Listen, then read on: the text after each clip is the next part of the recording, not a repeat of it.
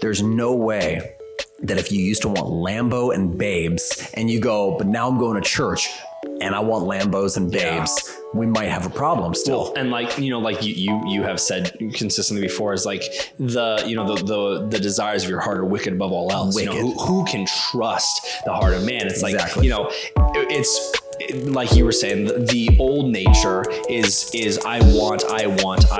Sure. The new nature is I need to give. You know, I need to give this away. I need to give that away. Now, And also I've received. exactly. Welcome to Biblical Lenses, a podcast that explores the how and why of living as a Christian in a pop culture world. Movies, art, people, everything is up for debate, and nothing is held back. In each episode, we explore a topic through conversation, banter, and the Bible to try to get to the truth of the matter. We're not pastors or scholars. We're just regular Christians. Trying to understand the world through the lenses of the Bible. In this episode, we're talking about the prosperity gospel. Are we all supposed to be healthy, wealthy, and happy at all times? Also, Nolan shares a story about running into one of our all-time favorite public figures. All that coming up next. 3, 2, Wait. 1. Wait. Are we doing it in Southern accents? Okay, sorry, go. I'm just really excited to do my Joel Osteen Okay, you're doing your impression. Joel Osteen. Get it. Okay, I'm ready.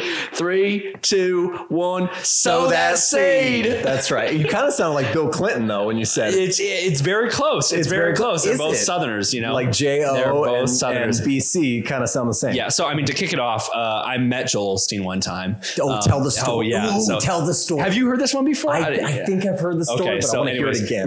we went to a we went to the youth pastors conference in Murrieta, California. Okay. And we always stop at a Chick-fil-A on our way up there. Because you're a And good Christian. Because we're good Christians. Right. And so we were going up cause. there. It was like a Friday afternoon. We stopped at Chick-fil-A. We get our meal. We eat. We get into the van. Right. And I'm sitting in the van. I'm driving. Stop. Did you get crisscross fries? Yeah, of course I got Christmas. Please continue. Yeah, I mean, sorry. I want to make sure that I can still I respect lived you. in, we didn't have Chick-fil-A in Hawaii, so I had to get everything on the menu. Sorry. Yeah, go. So we're sitting there, and I'm sitting in the van, and an Escalade pulls up next to me, like blacked out windows, everything. And I look over. Biggie Smalls. No, he was dead. Okay. He was, because it was like 2015. Okay, So I look over, and two big muscular guys get out. I was like, somebody important is in that vehicle Okay. right there. Yeah. I know it. And then opening the door, there's a small little man with fantastic hair that just steps out. And I just looked. And so there's a backstory to that. Okay. Me and you, but when I walk into like a Barnes and Noble and I see Joel Osteen's book on the shelf, Right. What do you do? I always take my phone out. I will Instagram me taking the book and either turning it around and putting it the other way, or putting it on the ground and acting like I'm taking a poop on it or something like that. Right. So I'm a very good Christian. Let's just say that. But from that, you are very familiar with the man's face. I'm staring face to face in the With driver's side J.O. window with Jay At a Chick-fil-A. and it was like just almost the conviction of the Holy Spirit hit me. Like, here is this man that you were just treating like crap on Instagram. But you gotta give him props. He too was eating at a Chick-fil-A. Yeah. He could have chosen any place Any to other dine, place. and he chose Chick-fil-A. But like everybody in the van, they saw Joel Osteen. It was like they almost, I'm not going to compare him to Jesus Christ. Okay, right. But it was like they saw Moses or Paul in the flesh. They were just like, "Ah!" We were all screaming, and Joel Osteen and his security team just look at this plain white van of just people going, "Ah!"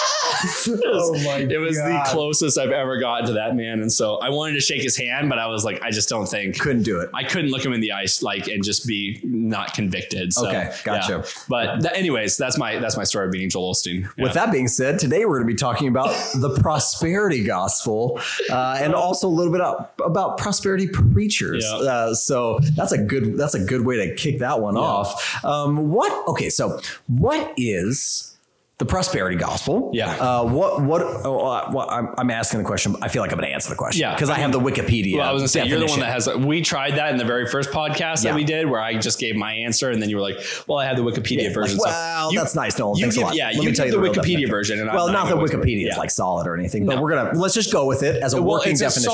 It's as solid as the prosperity gospel is. So you might as well go ahead and give it. Wow, that was, I'm not against what you just said. This is said. going to be pretty much how we're going to attack this podcast the whole time. Today. So, we're going to be peppering this with insults. Okay.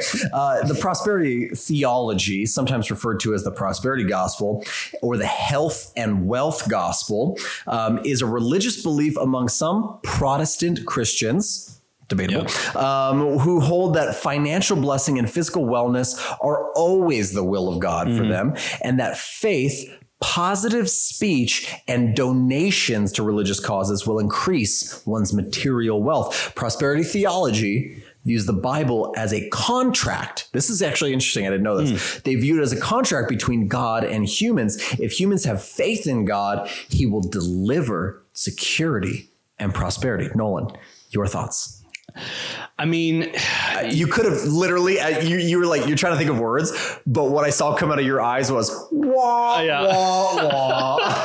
I mean, it's, in the Christian circle, obviously a lot of people hate on the prosperity gospel, but I do think that it's important to note that a lot of Christians will get caught up in the belief of the prosperity gospel without even realizing that they're caught up in believing it. So, well, like for instance, I mean, I at one point in time resonated with the what's his name? He runs Elevation Church, Stephen Furtick. Okay. I really liked his teaching for a little while because it was a passionate. Here's a passionate preacher, and he's talking about how if you can just push through and if you can survive and if you can struggle long enough through that struggle, you will be a stronger, better, more blessed Christian for it. Okay. And to me, it was very much like I was in a time of my life where I was broke. I was broker than broke. I was like in debt. Right. Okay. And so here I'm listening to this guy just saying like, just struggle through and you have a better life in the future. And I was like, man, that's really hopeful. Like that gives me a lot of hope for the future, you know? Right. And so it's like, I think it's important to note that a lot of times Christians can get caught up in believing the prosperity gospel and not even realize that they're caught in that. Well, I think the reason that is because we all have a natural tendency to want things easy. We don't want to necessarily, very few people take the hard road just for no reason, right? But even the people that are willing to take the hard road are believing that the hard road leads to a better way, a faster way, more success down the road. Like it's gonna pay off, right? That's an earthly like idea. Yeah. And it's not necessarily that God, when God's speaking about like eternity, like he says in Matthew, like store up your treasures in heaven, not here on earth where moth and rust will eat away and destroy them. He's saying, yes, you can be faithful and expect better things, but that hope, that promise is in heaven. It's not when you are out of this 3-year season of toughness necessarily, you know? So I think a lot of us want to believe that God doesn't want me to have a permanent hard season in this life, right? In this life, we'll push through and we will experience better things in this life. And I think that is incorrect. I think when you look at life like that, you're making life, this finite mortal life of ours, you're making that the hope and the promise. My hope is retirement. My hope is 401k. My hope is when I feel better or when I'm not as depressed. And I feel like that is depressing because what's going to happen is like my example for this is there are, and I'm going to map this back to the Bible because that's what we're supposed to do here on Biblical Lenses. But like I had an aunt like who battled cancer for 25 years. 25 years this woman battled cancer in multiple different ways until she finally died of that cancer. It spread through her body, through her bones, and it killed her. And she was faithful all the way through. Now, as a faithful woman of God, she is now in the presence of Christ. That's the hope. That's the promise. No more tears, no more pain. But she had pain for 25 years of cancer. She never got a break from that. Right. And what it immediately makes me think of is the book of Daniel's, like Shadrach, Meshach, and Abednego. The quote that made me, the Bible verse that really made me as a young Christian go, oh, this is the Christian walk, was when they stood in front of Nebuchadnezzar and said, even if we do go into the fire, even if we burn alive, I'm summarizing this obviously, but we will still believe that God is good. So they were willing to say, we might go in and he might rescue us out of the fire, but if he delivers us into the fire, if we singe like chicken in there, we are still believing that God is good.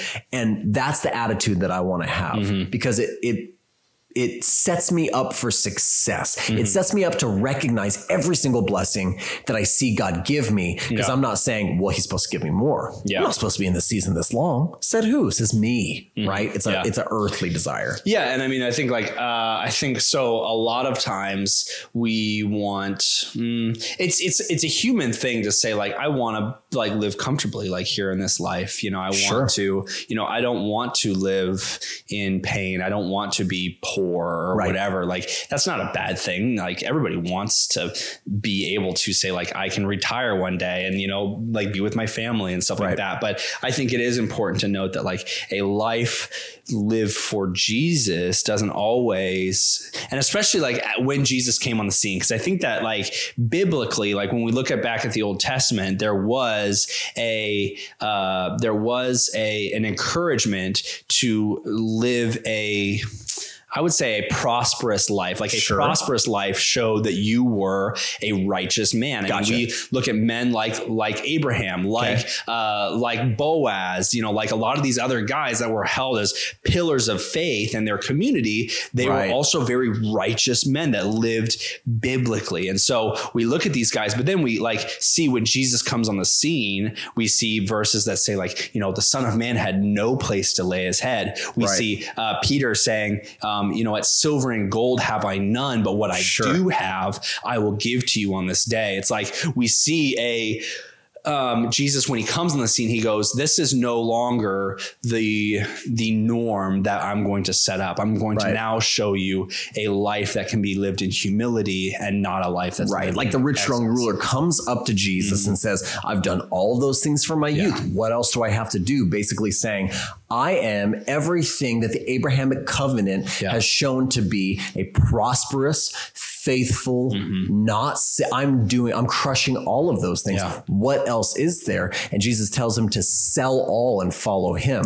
So there's no guarantee to those things. And if you have those things, it does not guarantee or prove that you have eternal life or salvation in Christ Jesus, right? It doesn't, because Jesus would say to that, and that rich young ruler walked away very sad, very bummed, because it flew in the face of, like you're saying in the Old Testament, what was there. That's actually one of the kind of like, we're going to kind of walk through 5 theological errors of the prosperity gospel. And one of them is that they would say that the Abrahamic covenant is a means to material entitlement, right? So, hey, we see that God called Abraham, like that's the name, Abraham, to have great wealth, his wealth to be increased, to have descendants like the stars. That's what's available to me as well. That's what I'm supposed to have. I'm supposed to walk in that. And I just feel like that's really, really dangerous, because what you do is like you discredit other very faithful men and women in the Old Testament as well, right? Like what happened to most faithful prophets in the Old Testament?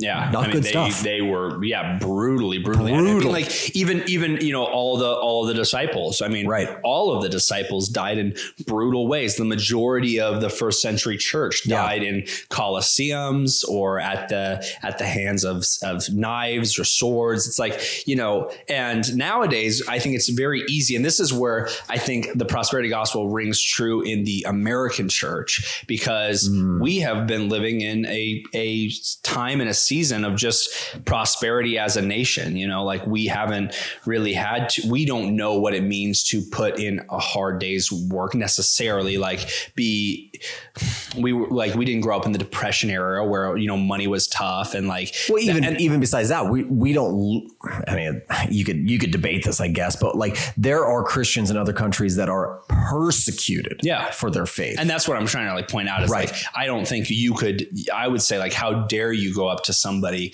in a third world country who's being persecuted right now by the Muslim Brotherhood and say, you know, oh, if you just have faith, you will live your best life. It's like, they're going to look at you and go like, okay, that's not true. Because my whole family was just killed yesterday. For exactly. God. I think a lot of these prosperity preachers will use Galatians chapter 3. It says the blessings of Abraham come upon the Gentiles in Christ Jesus. Right. So they're saying only the blessings, but when they do that, they're not reading the rest of Galatians that says that we might receive the promise of the Spirit through faith. Yeah. There it is, right? Like, so what is the blessing of Abraham? That we would receive the promise of the Spirit through faith. That is it. Yeah. Like, and when you say we'll receive the promise of the Spirit that leads us and guides us, where did the Spirit lead Jesus? How about into the wilderness for 40 days to not eat, drink, and be tempted by the devil? Well, and better yet, here's a more like practical example. Where did the Spirit lead Abraham? Right. Up into a mountaintop to go kill his one and only son.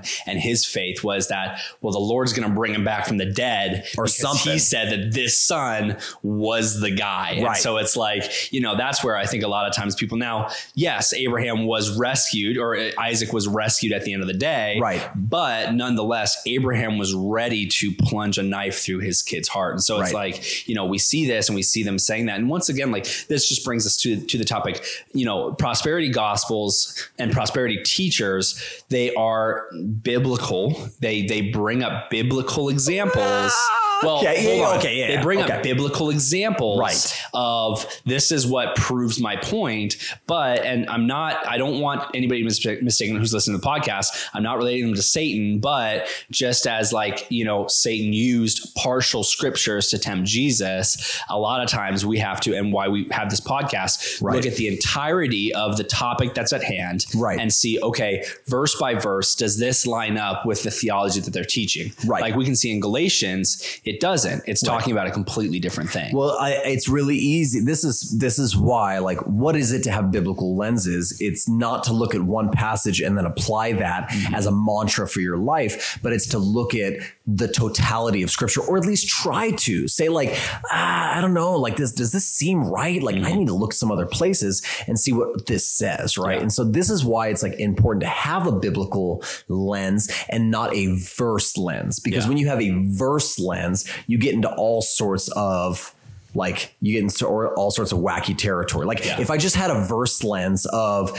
you know, the Lord desires, like, he has plans to prosper me, not to harm me, give me a hope and a future. That's my verse lens that I live out my life. Then everything that happens to me that's challenging or not fun is from the devil. None of it is to encourage me, build me up, train me, challenge me to be more in the image of Jesus. Couldn't be that because it doesn't match the verse that I've made my lens out of. Right. You have to look at more than just a single verse. And you're right. That's the danger. And I mean, that's why I think like a lot of times, I mean, if you ever want to have if you're, I would say a mature Christian, you want to have a good laugh, just wait until like 2:00 in the morning. If you can stay up that late and just watch a couple of those like prosperity gospel. I mean, some of those places are wild. I don't know if you've ever seen this, but like they'll literally have like a entire light show and they'll say something about like it's time to sow your seed. And like the tithe comes around and all of a sudden they have like a treasure chest from the top of the stage open up, and there's just like sparklers that like shower the stage. Amazing. And I'm like, whoever designed that the light show, they need to do like Beyonce's like that was the guy that they hired. Like, but it's like, you know, that's just what I think of. But like a lot of times when you watch these things, they will give you like rapid fire scripture verses, like, you know, like plans to prosper you, not to harm you, give you a future and a hope, like this and that. But then like when you dig more into that verse, you realize like, oh, that verse was written like right before God sent the Jewish nation into like, what was it, 70 years of enslavement. So it's like, you know, God is literally telling his people before they go become enslaved, I have plans for you. Trust in me in this time. now you will also be caught up in slavery and torment for the next 70 years. So it's like there was no future, no hope for that. Well, because this is another one of the like false teachings of like prosperity, like gospel or prosperity teachings, is that Jesus' atonement, it extends to the sin of material poverty, right? They say that like, to be poor, it's a sin. God didn't want that for you. And like you're saying, they'll quote 2 Corinthians and they'll say, for you know the grace of the Lord Jesus Christ, that though he was rich, yet for your sake he became poor, that you through his poverty might become rich. They go, God, I've even heard prosperity preachers say, God has a big house, God has lots of money, and God wants the same for you. And it's like, what he's saying is the complete opposite in 2 Corinthians there. He's saying God emptied himself to be a servant so that you would be rich. Rich in what? Rich in goods? Rich in diamonds and jewels or cars or houses? No,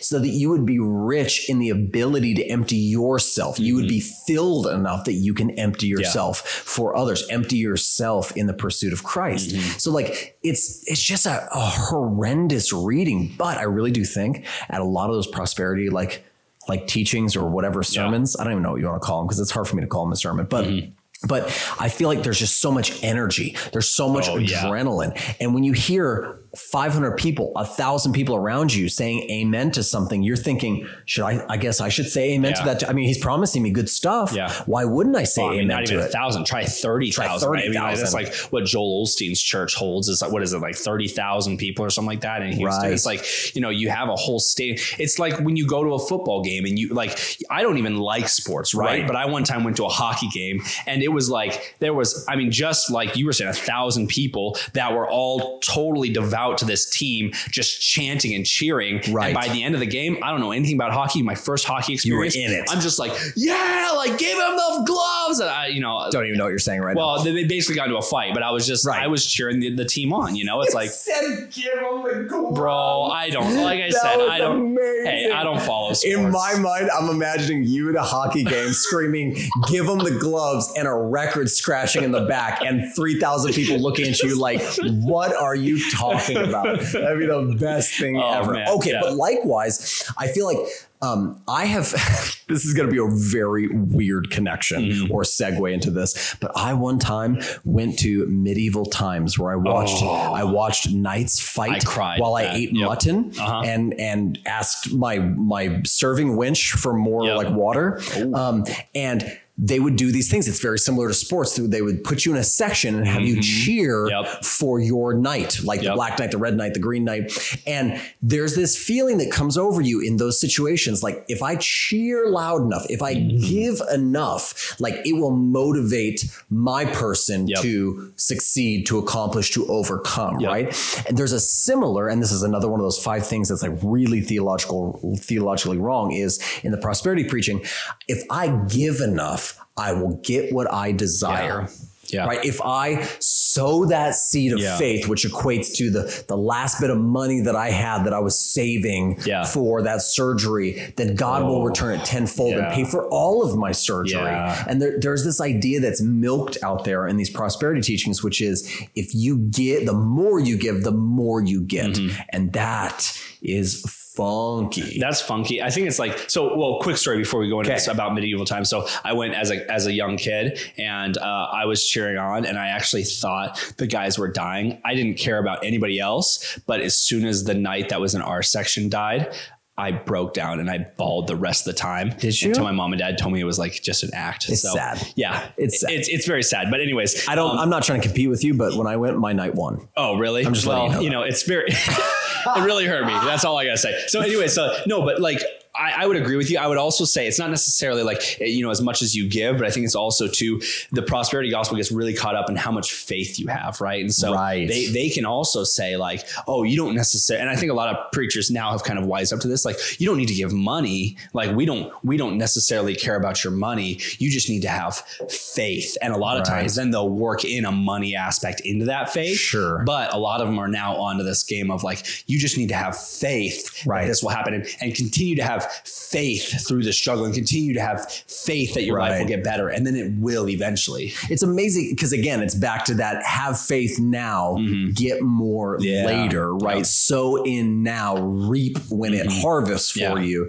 And that's very counterintuitive, like Luke chapter 6, right? Give hoping for nothing in return, Jesus said to his disciples. I want you to give, and I want you to give not just money, obviously, but Jesus is talking, give your life, give your time, your treasure, your talents, give all of it, hoping for nothing in return. There's no guarantee. Yeah. And what I might be doing in you is a season of poverty. That season might be short. That season might be long. No man knows the day or the hour that I return. So how is there any guarantee? But you give so that you're not disappointed, but only blessed, right? Like you can like, when me and my wife got married, and I've done a lot of weddings, right? I married you and your wife. We stood there and the words are for better or worse, for richer or poor, till death do you part, right? I now pronounce you man and wife.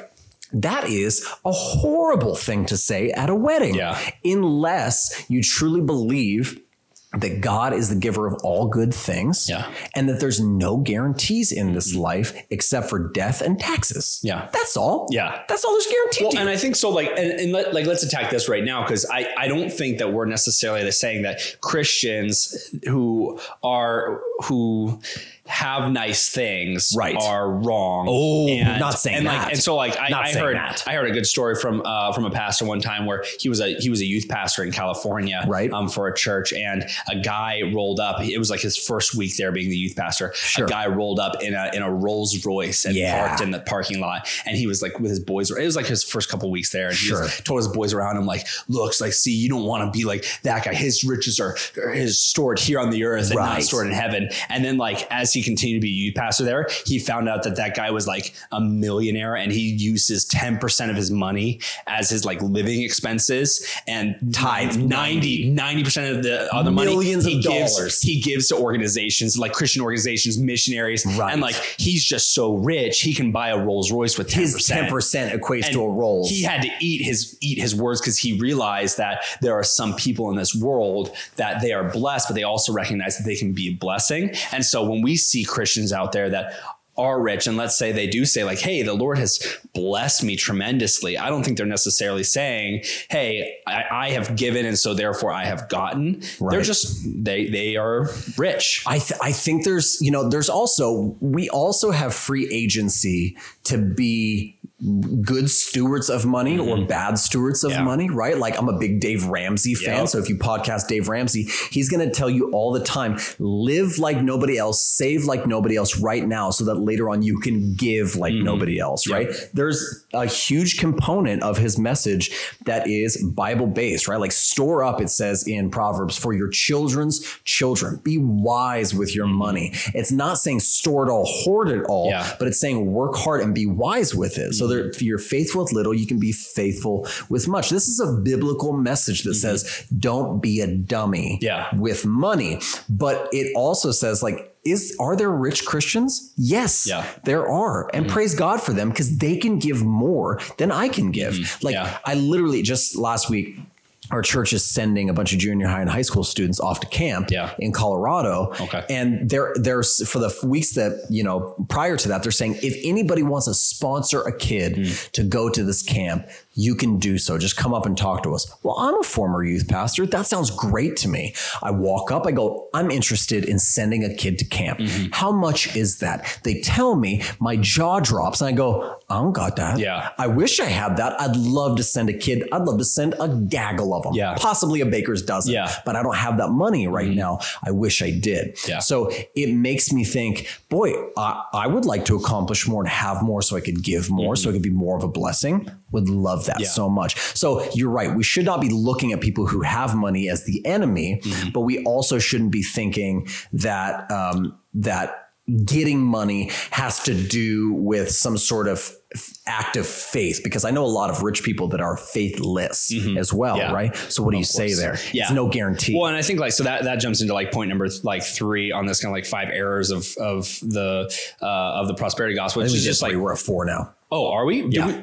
Did you already say 3? I think we were talking about 3. Explicitly say that 3? Christians give in order to gain material compensation. I don't know if you ever said that. I think I did. Okay. That's well, okay. if you did, then Do clearly 4. I'm just not. Go 4. Okay. Well, Yeah. I'll go 4. It just wasn't Yeah. as good of a segue. So 4 is faith is a self-generated spiritual force that leads to prosperity. And I think that's partially what we kind of talked about a little bit, but basically this is the Joel Osteen kind of motto, right? If you just have enough faith in the Lord, eventually he will reward that faith with some sort of prosperity in the end. This is actually years and years ago, like a big thing was this book and DVD thing called The Secret. And The Secret was like this pseudo spirituality that's really, really close to what like Kenneth Copeland would say, which is faith is the thing that activates life and makes things happen that you envision. So it's what he's saying is I envision them. I want them. I want a Lambo. So I'm going to have faith and I'm going to make that Lambo happen. And that is absolutely incorrect when we think about what faith is. Faith is not me getting exactly what I want, but it is me getting the desires of my heart because Jesus has changed my heart and made my heart desire the things that his heart desires. And so let's talk about that a little bit, because I think a lot of people say like they'll use that verse, especially for prosperity gospel, where God gives you the desires of your heart. And they always say that. But I think a beautiful kind of interpretation of that verse is that, you know, when God is giving you the desires of your heart, it's not the selfish desires that we think of, especially as new believers. If like we were to read that verse, or like unbelievers that read that verse, they just go like, oh, well, the desires of my heart are honestly to like have a bunch of money, get a bunch of women and just die at, 55, a happy man. Like that's what they think is going to make them happy. What we realize is the desires of our heart as we become Christians, God changes those desires to all of a sudden show us. God will say like, I'll give you the desires of your heart. What we realize is that my desire in my heart might be missions, or my desire in my heart might don't even know it though. Yeah, exactly. I don't even know that. As I'm a Christian, God continually refines me. All of a sudden, 10 years down the line, I'm now a missionary in Africa. And this is the salvation into sanctification as God is progressing us as Christians. And I think, you want to pair a scripture with that, like that God will give you the desires of your heart. You got to go all the way back to Ezekiel 36, right? Here's what it says. I will give you a new heart and put a new spirit in you. I will remove your heart of stone and give you a heart of flesh. So if God is the one that gave you your new heart, then he's the one that defined it. And he's the one that's going to refine it. And he's the one that is illuminating the things in your heart, this new heart that he's given you. It's his property, right? It's like I'm a new creation in Christ. Therefore, the things that are going to come out of me need to be spurred on by God, not my old ways or my own desires. If you're a Christian and you say the desires of my heart are the exact same things that I used to want before I was a Christian, we got a real problem. We have to really sit down and talk and say, are those either A, really your desires, or B, do you really have a new heart? Because there's no way that if you used to want Lambo and babes and you go, but now I'm going to church and I want Lambos and babes, we might have a problem still. Well, and you have said consistently before, is like the desires of your heart are wicked above all else. Who can trust the heart of man? It's it's like you were saying, the old nature is I want. Sure. The new nature is I need to give. I need to give this away. I need to give that away. Now, and also I've received. Exactly. Yeah. Right. And I think that's the big part. Is like what you were saying before we started the podcast was just that the blessing that we have as Christians is recognizing the sanctifying grace that has come into our lives. That is the best thing that has ever happened to us. All other things are just extra on top. It's like we were saved from hell for heaven. So now we can say everything else, whether that be that I get $1 more in this life and then I die, or that I get 100 million more dollars and then I die. Everything else is extra on top of the glory that God has given us. Right. And so that is the idea that like faith is some sort of self-generated spiritual force that leads to prosperity. Because what's crazy, and we'll move on to the next point here, but like the crazy thing about that idea, which is so unbiblical, is when we read in Hebrews chapter 11, it's literally called the Hall of Faithful Men and Women, or the Hall of Heroes. And it starts out and says, some put armies to flight and conquered nations and closed the mouths of lions. And then right after it doesn't like skip a beat. It's not saying, and the next ones are unfaithful. No, it's still going. And these also ones that were faithful were sawn in half, not side to side, top to bottom, or were eaten by lions or devoured by enemies. And so all of those mentioned in Hebrews 11 are faithful, yet some of them had a horrific outcome and some of them had a less than horrific outcome. And so to say that we're all guaranteed that God does not desire is to completely refute Scripture. It's a completely unscriptural idea, which leads us to the last kind of like theological issue, which is that in this faith that you have, that prayer is a tool to force God's hand and grant you prosperity. So the prosperity gospel would say, have you prayed enough? Because if you haven't prayed and if you don't have what you're seeking, it's because you haven't prayed enough. You either don't have faith or you haven't put that faith to action and prayed enough and basically made God give you what you deserve. Manifested. What that's you deserve. Brutal. Yeah. Scary. And I think and that's where we can even talk about a little bit. There are some of those like name it and claim it churches. I mean, especially like churches like Benny Hinn and stuff like that. Like he's a big pastor that was a proponent of that, where basically like if he would pray for you, you would be healed because of his faith or your faith. And then there are some other churches that kind of get into it a little bit. Like I think nowadays, like Bethel is starting to like tiptoe around this area. And even like in the Christian community, like Bethel is talked about a little bit, whether you believe it or not, the Christian community is starting to feel kind of like this. They would kind of label it like that. But it's like where you would say, it's by your faith that you are healed, or it's by the faith of whoever's praying for you. Like, and if you're not healed, well, now it's a faith issue. Right. Well, they would quote James 4, right? You have not because you ask not, which tries to imply that if you ask, you will have. And that's a real problem. And that's where I think like a lot of times, Scripture, like when we refute that, it's like we talk about Paul's classic lines where he says like, I have this thorn in my flesh and I prayed and I prayed and I prayed for the Lord to take it away, and he has not. And, here's a man that, would wipe his brow with a cloth, throw it to the side, and somebody would touch it and be healed. It's like, so he clearly has. I can do that. Well, okay, you can't. Well, I mean, you had a cold the other day and I wiped my head and you touched it and you stopped. Nice try. Well, you feel good now, don't you? No, I just said, I'm saying is I'm like a human echinacea. Oh, you just have to rub up on me a little bit and you. Look, no, but I mean, like but the point is though, is that, it's not always necessarily a faith issue. And we see that, in, like I said, the scriptures where Paul is talking about like that. Even, Creflo Dollar, which you gotta love, but he didn't like try to change his last name before he got into ministry. He just kept it as Dollar. But he says like, when we pray, believing we've already received what we are praying, God has, check this out, God has no choice but to make our prayers come to pass. It's the key to getting results as a Christian. He literally just took the sovereignty away from God and said, nope, the sovereignty is yours. God has no choice. He has to do what you say. That is blasphemous. That is crazy. Well, and I mean, it also just puts God into a box. And I think that's where like a lot of times you can kind of tell where prosperity gospel is going to, because it puts God into a box of what he can and can't do with your life. And so if you're having a bad life, he has to make it better. Okay. So I have a question. A good life, he has to continue to keep it good. So I have a question then. Is it bad, Nolan, to pray for personal blessing?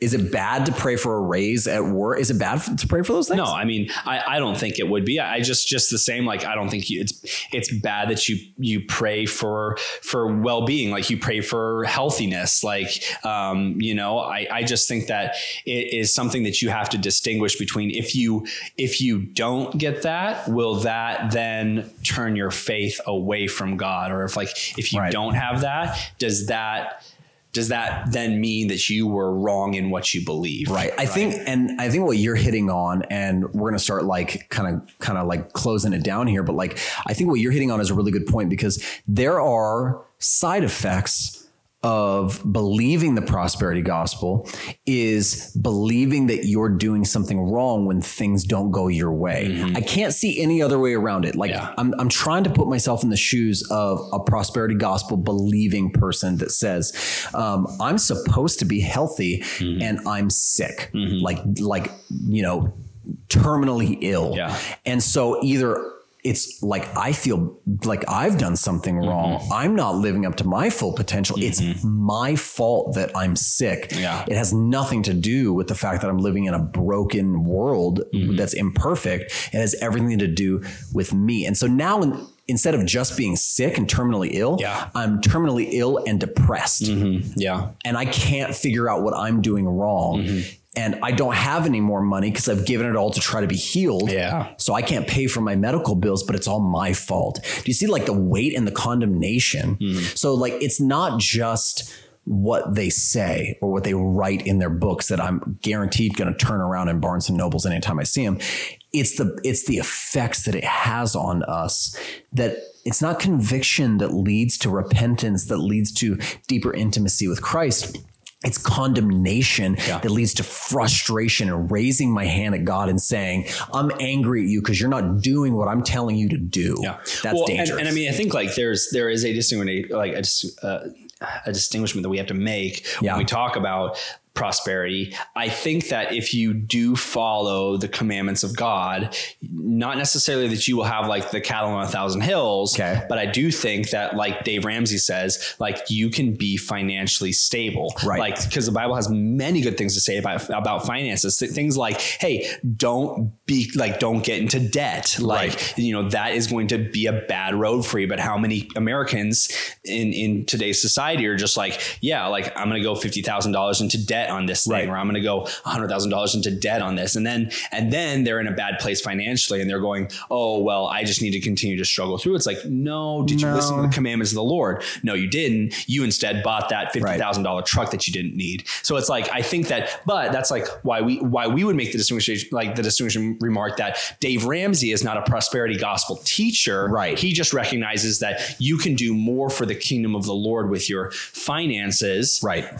When you are financially stable than when you're not. And I've seen people hate on Dave Ramsey. I've seen people say, I don't like that guy's smug look while he's holding scissors and credit cards on the covers of his book. And I'm like, why is he holding scissors and credit cards? Because he doesn't want you to be a dummy and be in debt. Yeah. He wants you to say, I live on the money that I make. I don't try to buy something on a loan besides a home. He'll recommend that you do that. But he's like, if you buy a car, buy that thing with cash. Why? Because you live like grandma in the cookie jar. You've saved, and saving takes a lot of biblical principles, patience, determination, consistency. These are all biblical principles versus the prosperity gospel is the lotto ticket theology. It's I'm giving and I'm really believing I'm going to get, and I'm going to play my numbers right and I'm going to get the payout that I think I deserve. I think they are very smart in the testimonies that they use. I don't think, and this kind of like maybe brings us to the last point, whereas like I think a lot of prosperity gospel teachers might fully believe in what they're teaching. I think I don't think that they're like, a lot of times we attribute them to wolf in sheep's clothing. Like some are, you're right. Some are just purely in it for the money. Right. But I think that there are some other men, and this is why I kind of have a little bit of conviction about like always ratting on like Joel Osteen, because I genuinely probably think that this, well, I mean, I don't know the heart of man. That's what I'm trying to say. I don't know the heart of man. But it's like, I might know the heart of J.O., but I don't know the heart of man.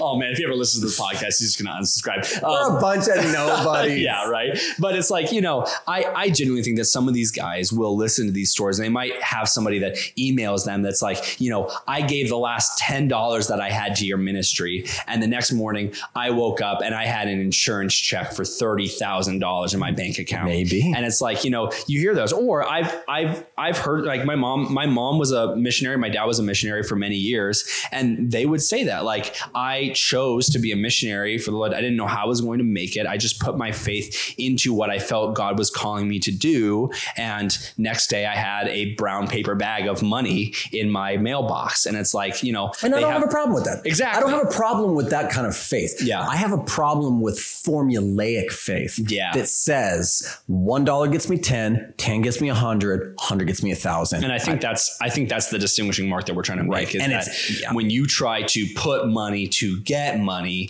that's the problem. When you're just walking out your life, walking out your faith because you believe God has called you to something, and then he blesses you on top of that with whatever financial. I have had a check show up out of nowhere when I was at my lowest. And I've also been dumb with my money and not had a check show up. Right. I've done every version of this. Like, hey, we have to pay a medical bill. We ain't got the money. Oh, I've had to pay a medical bill. Wow. Where'd that money come from? Like, I've had every one of those happen, and there's just no formula to it. Faith is not to get an outcome. Faith is the byproduct of understanding what we've received, right? I also, on a complete side note, do think that if J.O. listens to this podcast, we might start seeing black Escalades, like follow us and roll up and would that start freaking you out? If next time you were at Chick-fil-A, there was just a black like Escalade behind you in the drive-thru, you'd be like, oh, he listened to episode 7. Oh no. We've just turned J.O. into some gangster. Like, amazing. Oh man. No, but like at the same time though, you know, when we talk about prosperity gospel, I do think it's important to note that, like, you know, most people that listen, it's not something that they've just been caught up in the trap of it. And I think it's good to have those dialogues with people, but in a manner of just not humility, but just tenderness. Like, because a lot of times people really get involved with that. Just like I said, like I myself for a while kind of like got caught up in it because I was in a really low place and I was listening to something. And maybe as Christians, we need to get better at doing that. Because I think a lot of times as Christians, we are big into the, hey, like, let's share in our victories and let's share in, but we're not really able to say like, hey, I just lost the last $10,000 that my family had in our savings. And now we're living paycheck to paycheck and I don't know how I'm going to survive. So speaking of that, while we're on the topic, any donations can be sent to Biblical Lenses at Biblical Lenses on Twitter. No, I'm just kidding. But seriously, if you want to support the prayer, the podcast, we'll send you a prayer cloth in the mail, and you just put it on your face, and it's like echinacea. It will heal you. It will heal you. Yep. Absolutely won't. I'm just kidding. So I think that's the episode. That's the episode. Let's end it on just baiting for money. Let's just end it on support for the podcast, like a bunch of prosperity pimps. But you don't have to support the podcast, but you could check it out, share it, like it, and recommend it in whatever podcast player that you're listening to this on. Again, you can find us on Twitter at Biblical Lenses, online at biblicallenses.com, where we have all the show notes and timestamps, all that kind of good stuff. We're trying to get organized and get you the stuff you need to make you think through and see things through a biblical lens. We will see you in the next episode. See you in the next episode.